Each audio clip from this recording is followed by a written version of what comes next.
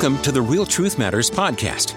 I'm Dan Harder, your host. The RTM podcast is all about showing you how to live in biblical spirituality, demonstrating where the Bible and real life intersect. And now, here's Real Truth Matters founder and director, Michael Durham.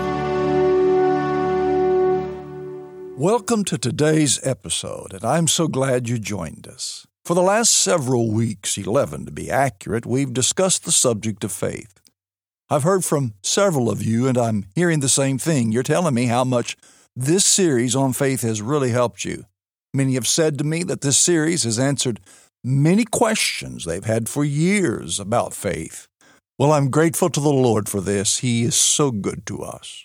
Today, I have two questions I want to consider with you. First, if God has spoken to us, and since God cannot lie, then can you believe Him for what He has said? And of course, everyone's going to say, yes, I can believe Him. Well, tell me, what are you believing God for today that if He doesn't come through for you, you will fail? I asked this same question in episode 16. You might want to go back and listen to that episode. I'm not asking if you trust God to get you safely to heaven. No, I'm talking about something specific in your life today. If you're not trusting God for something specific, then how can you say you're living by faith? And if you can point to something in your life that you are trusting God, that you could not have unless He comes through and answers, I want to ask you a second question. How do you know you're trusting God? Peter is an example of a man who claimed to trust God but failed. He would have readily answered my question with a resounding, yes, I trust in the Lord explicitly. I've left my profession, and I've staked all on Jesus being the Messiah. I definitely believe in Him. But something broke down in Peter's heart that night Jesus was betrayed. He had promised the Lord Jesus just hours earlier that he would never deny Him, but when asked 3 times if he knew this Jesus that was on trial, he lied and denied knowing Him all 3 times. So, how do you know you're really exercising faith in God? I'm not asking you if you merely believe that God is trustworthy, but are you trusting Him with something that affects you? In our previous 2 episodes, we detailed the account of Abraham's fight of faith. God stated to Abraham that Sarah, at the age of 90, was going to have a baby. Abraham and Sarah would become the proud parents of a baby boy, who would be the one to carry on the lineage of Abraham and the promise of the future Messiah. Well, Abraham at first struggled to believe, but thankfully he didn't stay there. Abraham fought the good fight of faith and persevered to a faith that was fully assured. In Romans chapter 4, verse 20, the Apostle Paul gives us important insight into how one can know for sure they're trusting in the Lord. Paul says of Abraham, he did not waver at the promise of God through unbelief, but was strengthened in faith, giving glory to God. Abraham grew in faith, and at some point, faith gave birth to worship for the thing Abraham trusted God. No doubt when that happened, Abraham went throughout his camp sharing what his heart believed God was going to give him. I think I can hear the aged Abraham saying, oh, we're going to have a baby. Praise the Lord, we're going to have a baby. You see, worship is the signal that the fight of faith has ceased and faith has won. Therefore, worship and praise to God for the thing born in your heart by faith is a sure evidence of faith. By faith, the heart possesses what you yet do not hold in your hand. It doesn't matter that you do not yet have the thing physically manifested, because faith is the revelation of God's perspective on reality, and that's lodged in the heart as both the substance of the thing hoped for and the evidence of the thing not seen. Hebrews chapter 11, verse 1. Once again, we must carefully distinguish what we mean by the worship of God. Like my earlier question about having faith in God, many think they are worshipers of the Most High, but they're not sincere and active worshipers. It seems that many within Christendom are bored with God and need some kind of emotional stimulus to come alive to the faith. Make them feel good, and in response to feeling good, they might lift their hands, or they just might come back to the next week's local worship service, as if God has earned their attendance. Boredom with God is antithetical to worship, and it's also a dangerous thing. The result of boredom with God is carelessness with God. Love for God becomes lukewarm, and the Lord's not honored as He deserves. A.W. Tozer said, "I can safely say on the authority of all that's revealed in the Word of God, that a man or woman on this earth who's bored and turned off by worship is not ready for heaven." And so, again, I ask, what is worship? Well, first I would say it is love to God with all your heart. The Bible says that our highest aim as the created is to glorify the Creator. Yet the Bible says that the greatest commandment is, you shall love the Lord your God with all your heart, with all your soul, and with all your mind. Now, think about this. Why does the Bible not say that the greatest commandment is to glorify the Lord your God with all your heart, with all your soul, and with all your mind?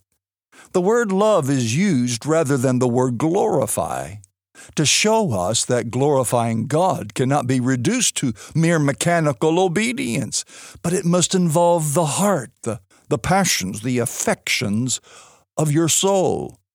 Do you not remember that the Apostle Paul said that he could bestow his goods to feed the poor and even give his body to be burned as a sacrifice, but if he didn't do it because of love, it profited him nothing?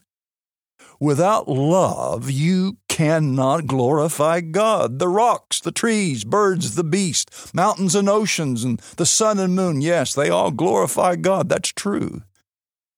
But you and I are thinking, feeling creatures. There's absolutely no way that we can glorify the Lord without the soul's joy and happiness being involved.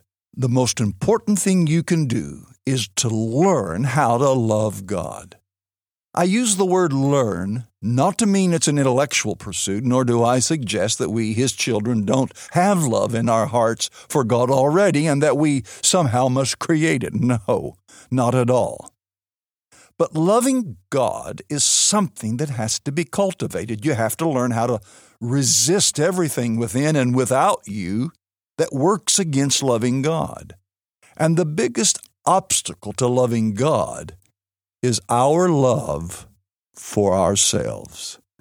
This is the fiercest competitor to love for God. You and I are born with a natural propensity to love ourselves.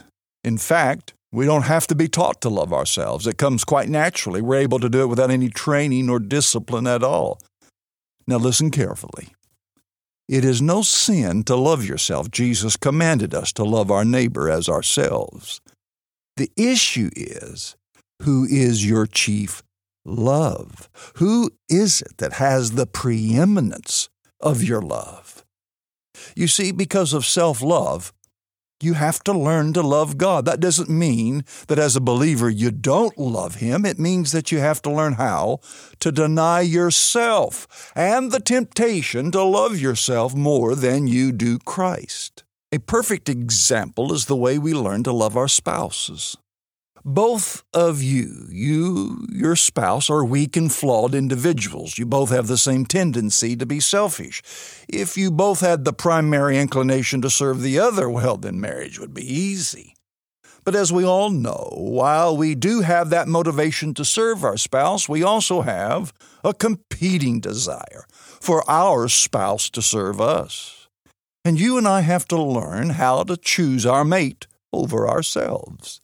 The day I married my wife, yes, I loved her. But over the years, that love has been tested, and some days it failed. My competing love for myself overcame my love for my wife, and the same is true in our relationship with our Lord Jesus Christ.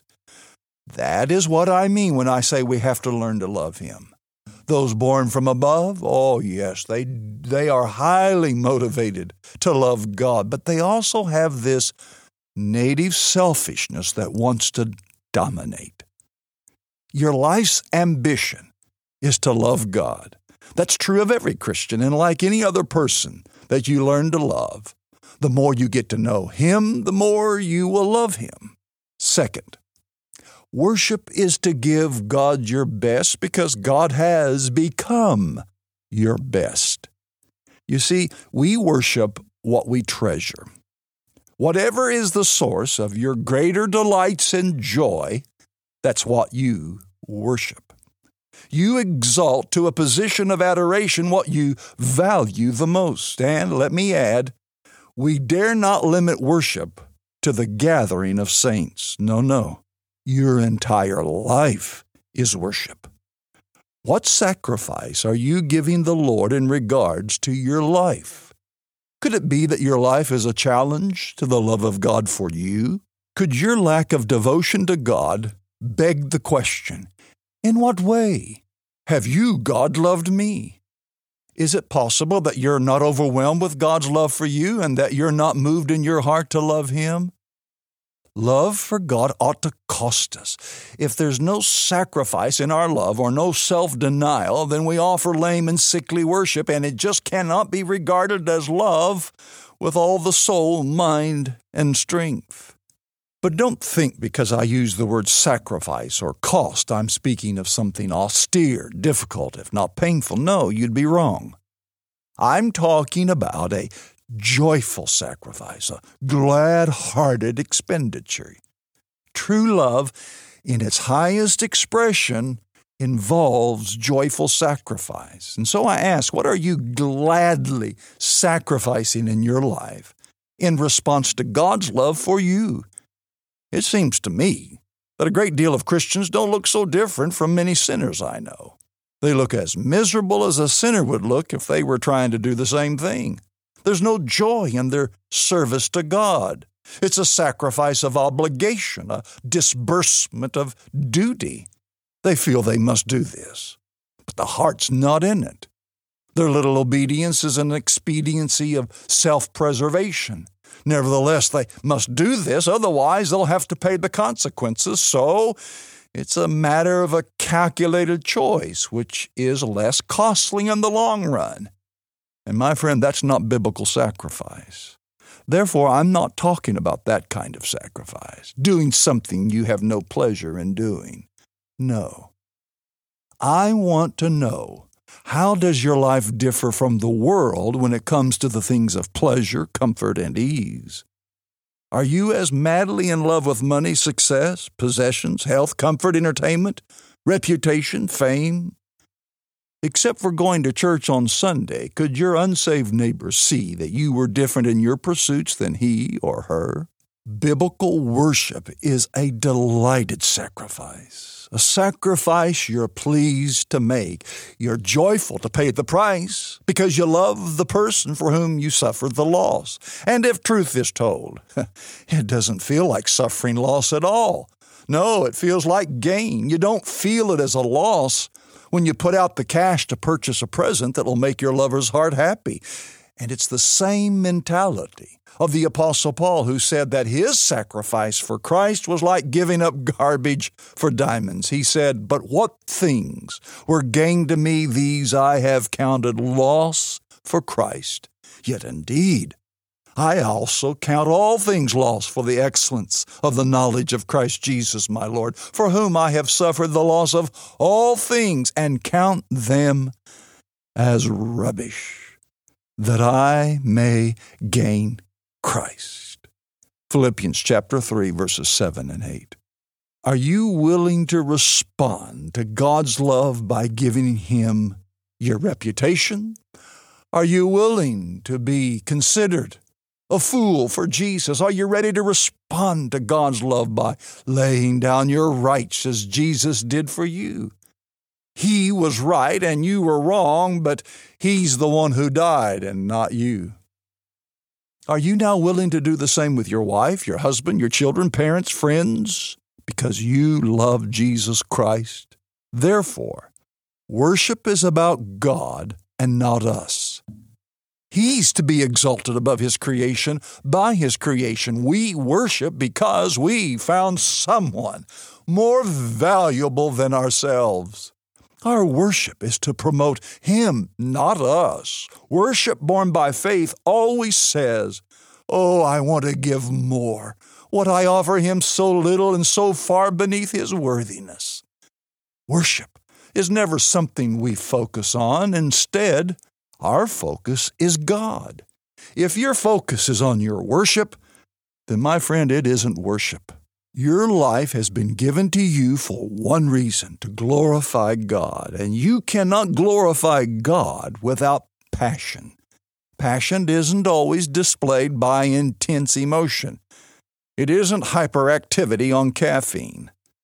But it is a powerful conviction that motivates an intense devotion. And isn't that what love is? A powerful conviction of one's value that inspires intense devotion to that person? I think so.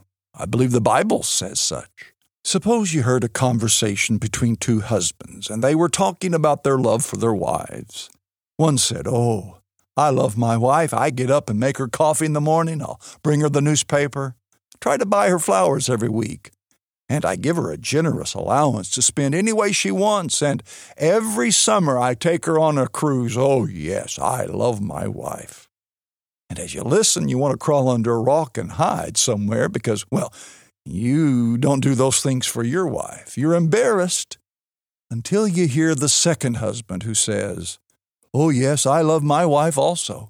Let me tell you about her. Her smile lights up a room. In fact, the room changes when she comes into it. I don't know anyone who's so caring for others that she sacrifices herself. She never thinks about herself. She's always thinking about others, and she's so smart. She has a wisdom about her that lends itself to stability. She's the same all the time. She's not one thing today and tomorrow something else. And did I tell you she's so faithful and loyal? She's the picture of trustworthiness. Oh, yes, I love my wife." Now, which would you believe loved his wife the most? The one who did much for his wife, or the one who is fascinated and enthralled with his wife, that he just simply can't stop talking about her? Well, of course, we can say they both love their wives. But the one who's fascinated with his wife is the one who truly glorifies his wife the most. Why? Well, because he enjoys her. He's fascinated with her. He honors her for her own sake. And the first one, if he's not careful, will begin to glorify himself for how he loves his wife. You can have service and not love. But you cannot have love without fascination and worship. We often answer the question, "Do you love God?" with, "Oh, yes." And then we proceed to tell of what we do for Him. But is it possible you do for God without any fascination and passion for Him? If not careful, your worship will be a fascination about how you worship and not the one you worship. I think a case can be made that a good many churches have been seduced by the music employed and the atmosphere created more than they're carried away by the God they supposedly worship. And as a result, worship wars have been sparked about how best to demonstrate praise. But those are two words that should never have been coupled, worship and wars. And oh, how grieved God must be by so much of what we call worship today. Our English word worship comes from the Old English combination of two words, worth and ship. The word ship meant either condition or character, skill or office. For example, your lordship.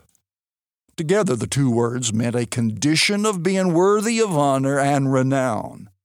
The person who is worshiped is worthy either in his condition or character or in his position. They are worthy.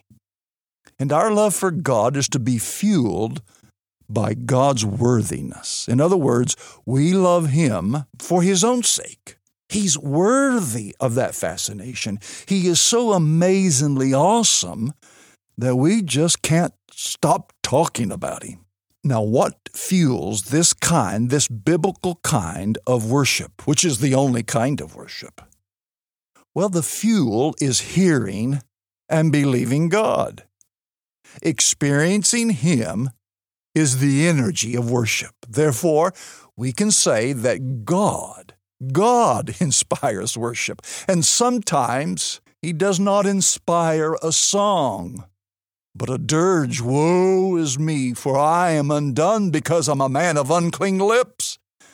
And I dwell in the midst of a people of unclean lips, for my eyes have seen the King, the Lord of hosts. That's what happened to Isaiah when he saw the Lord. The point of worship is that God is magnified in the heart to a greater degree because He's manifested to a greater degree. You see, to magnify God does not mean to make God larger, but to see more clearly the immensity of God. It's like looking through a telescope. The telescope magnifies the planet for you so that you can see it better, but the telescope doesn't make the planet larger, no. It's far more extensive than the telescope can make it. And worship simply is the result of seeing better our great God's vastness. Therefore, worship always happens when faith has had its work in our hearts and has overcome the fight against unbelief. The answer of faith always magnifies God like the telescope magnifies a celestial body. Faith's assurance fills the heart with the goodness of God, and the goodness of God always leads to a humble worship. Now, why add the adjective humble to the word worship? And the answer is simple. When you see more clearly the God who is good, it humbles you.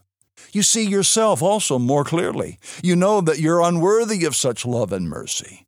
The compassion of such a massive deity who we call Father puts you in your proper place. Nothing are you but the recipient of amazing grace. And it becomes obvious that God loves you and He's good to you, not because of your faith, but because He's just that kind of God who loves His children so very much. If you then, being evil, know how to give good gifts to your children, how much more will your Father who's in heaven give good things to those that ask Him? Matthew chapter 7 and verse 11. Don't misunderstand and think I'm saying that worship is the same thing as gratitude. No, that's not what I'm saying. Gratitude is a form of worship, yes. But worship exceeds gratitude. Worship is the affection of the heart responding to beholding the glory of God. And that affection impacts the way we live in every facet of life. It's to be so fascinated with Christ that your world revolves around Him. No other illustration I know serves any better than the sun's gravitational pull. The sun is the largest body of mass in our solar system. It's so massively large that it exerts a gravitational force on everything within its system. How large is the sun? Well, about 1.3 million Earths could fit inside the sun. That's how large it is. And just like the Earth has a gravitational field, meaning anything within Earth's atmosphere is pulled towards the Earth, the sun has a gravitational pull also. And because it's so large, well, its gravitational pull is large also, commensurate with its size. And that's what keeps the Earth orbiting the sun. So even though the sun is 93 million miles away from the Earth, the sun is so large to exert that kind of force on the Earth and keep it in its orbit. If you can see just how large the love of God is and how great He is, well then, my friend, you will worship. In fact, you don't have to see the entirety of that. You can't. But if you just simply get a glimpse of it, He's so great and enormous in His glory that He will keep you in His gravitational pull, and your life will orbit Him. And that is worship. It's to know and feel the gravity of His immensity so that all of you revolves around all of Him. And faith is the means by which we come to know and feel the greatness of God, as it is written. But without faith, it's impossible to please Him. For he who comes to God must believe that He is, and that He's a rewarder of those that diligently seek Him. Hebrews chapter 11. Verse 6. We come to God because of faith. For faith sees God and sees Him in His glory. The presence of God is mediated to us through faith and the revelation of God in Scripture. Many of us know many facts about God gained from our knowledge of Scripture, but that's not faith. No, faith is when that truth learned becomes real. There's a reality that impacts and shapes you, and it really does influence how you live. And so we can't please God without faith, and we'll never come to God without it as well. It's this reality of God, born in our hearts by faith, that produces the worship of our holy God. And when faith has overcome all enemies, well, my friend, you will worship because God will loom larger than all opposition. And that's how you can know that you trust. In our next episode, we'll talk more about faith and our exercise of it, so please be back next week.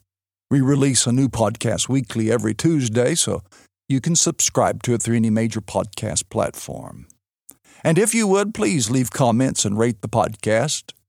The higher the rating, the more visible the RTM podcast will be for others to find and to listen. Well, on behalf of all of us here at Real Truth Matters, may the Lord richly bless you with His love in a real and tangible way. Thank you for listening to this episode of the Real Truth Matters podcast.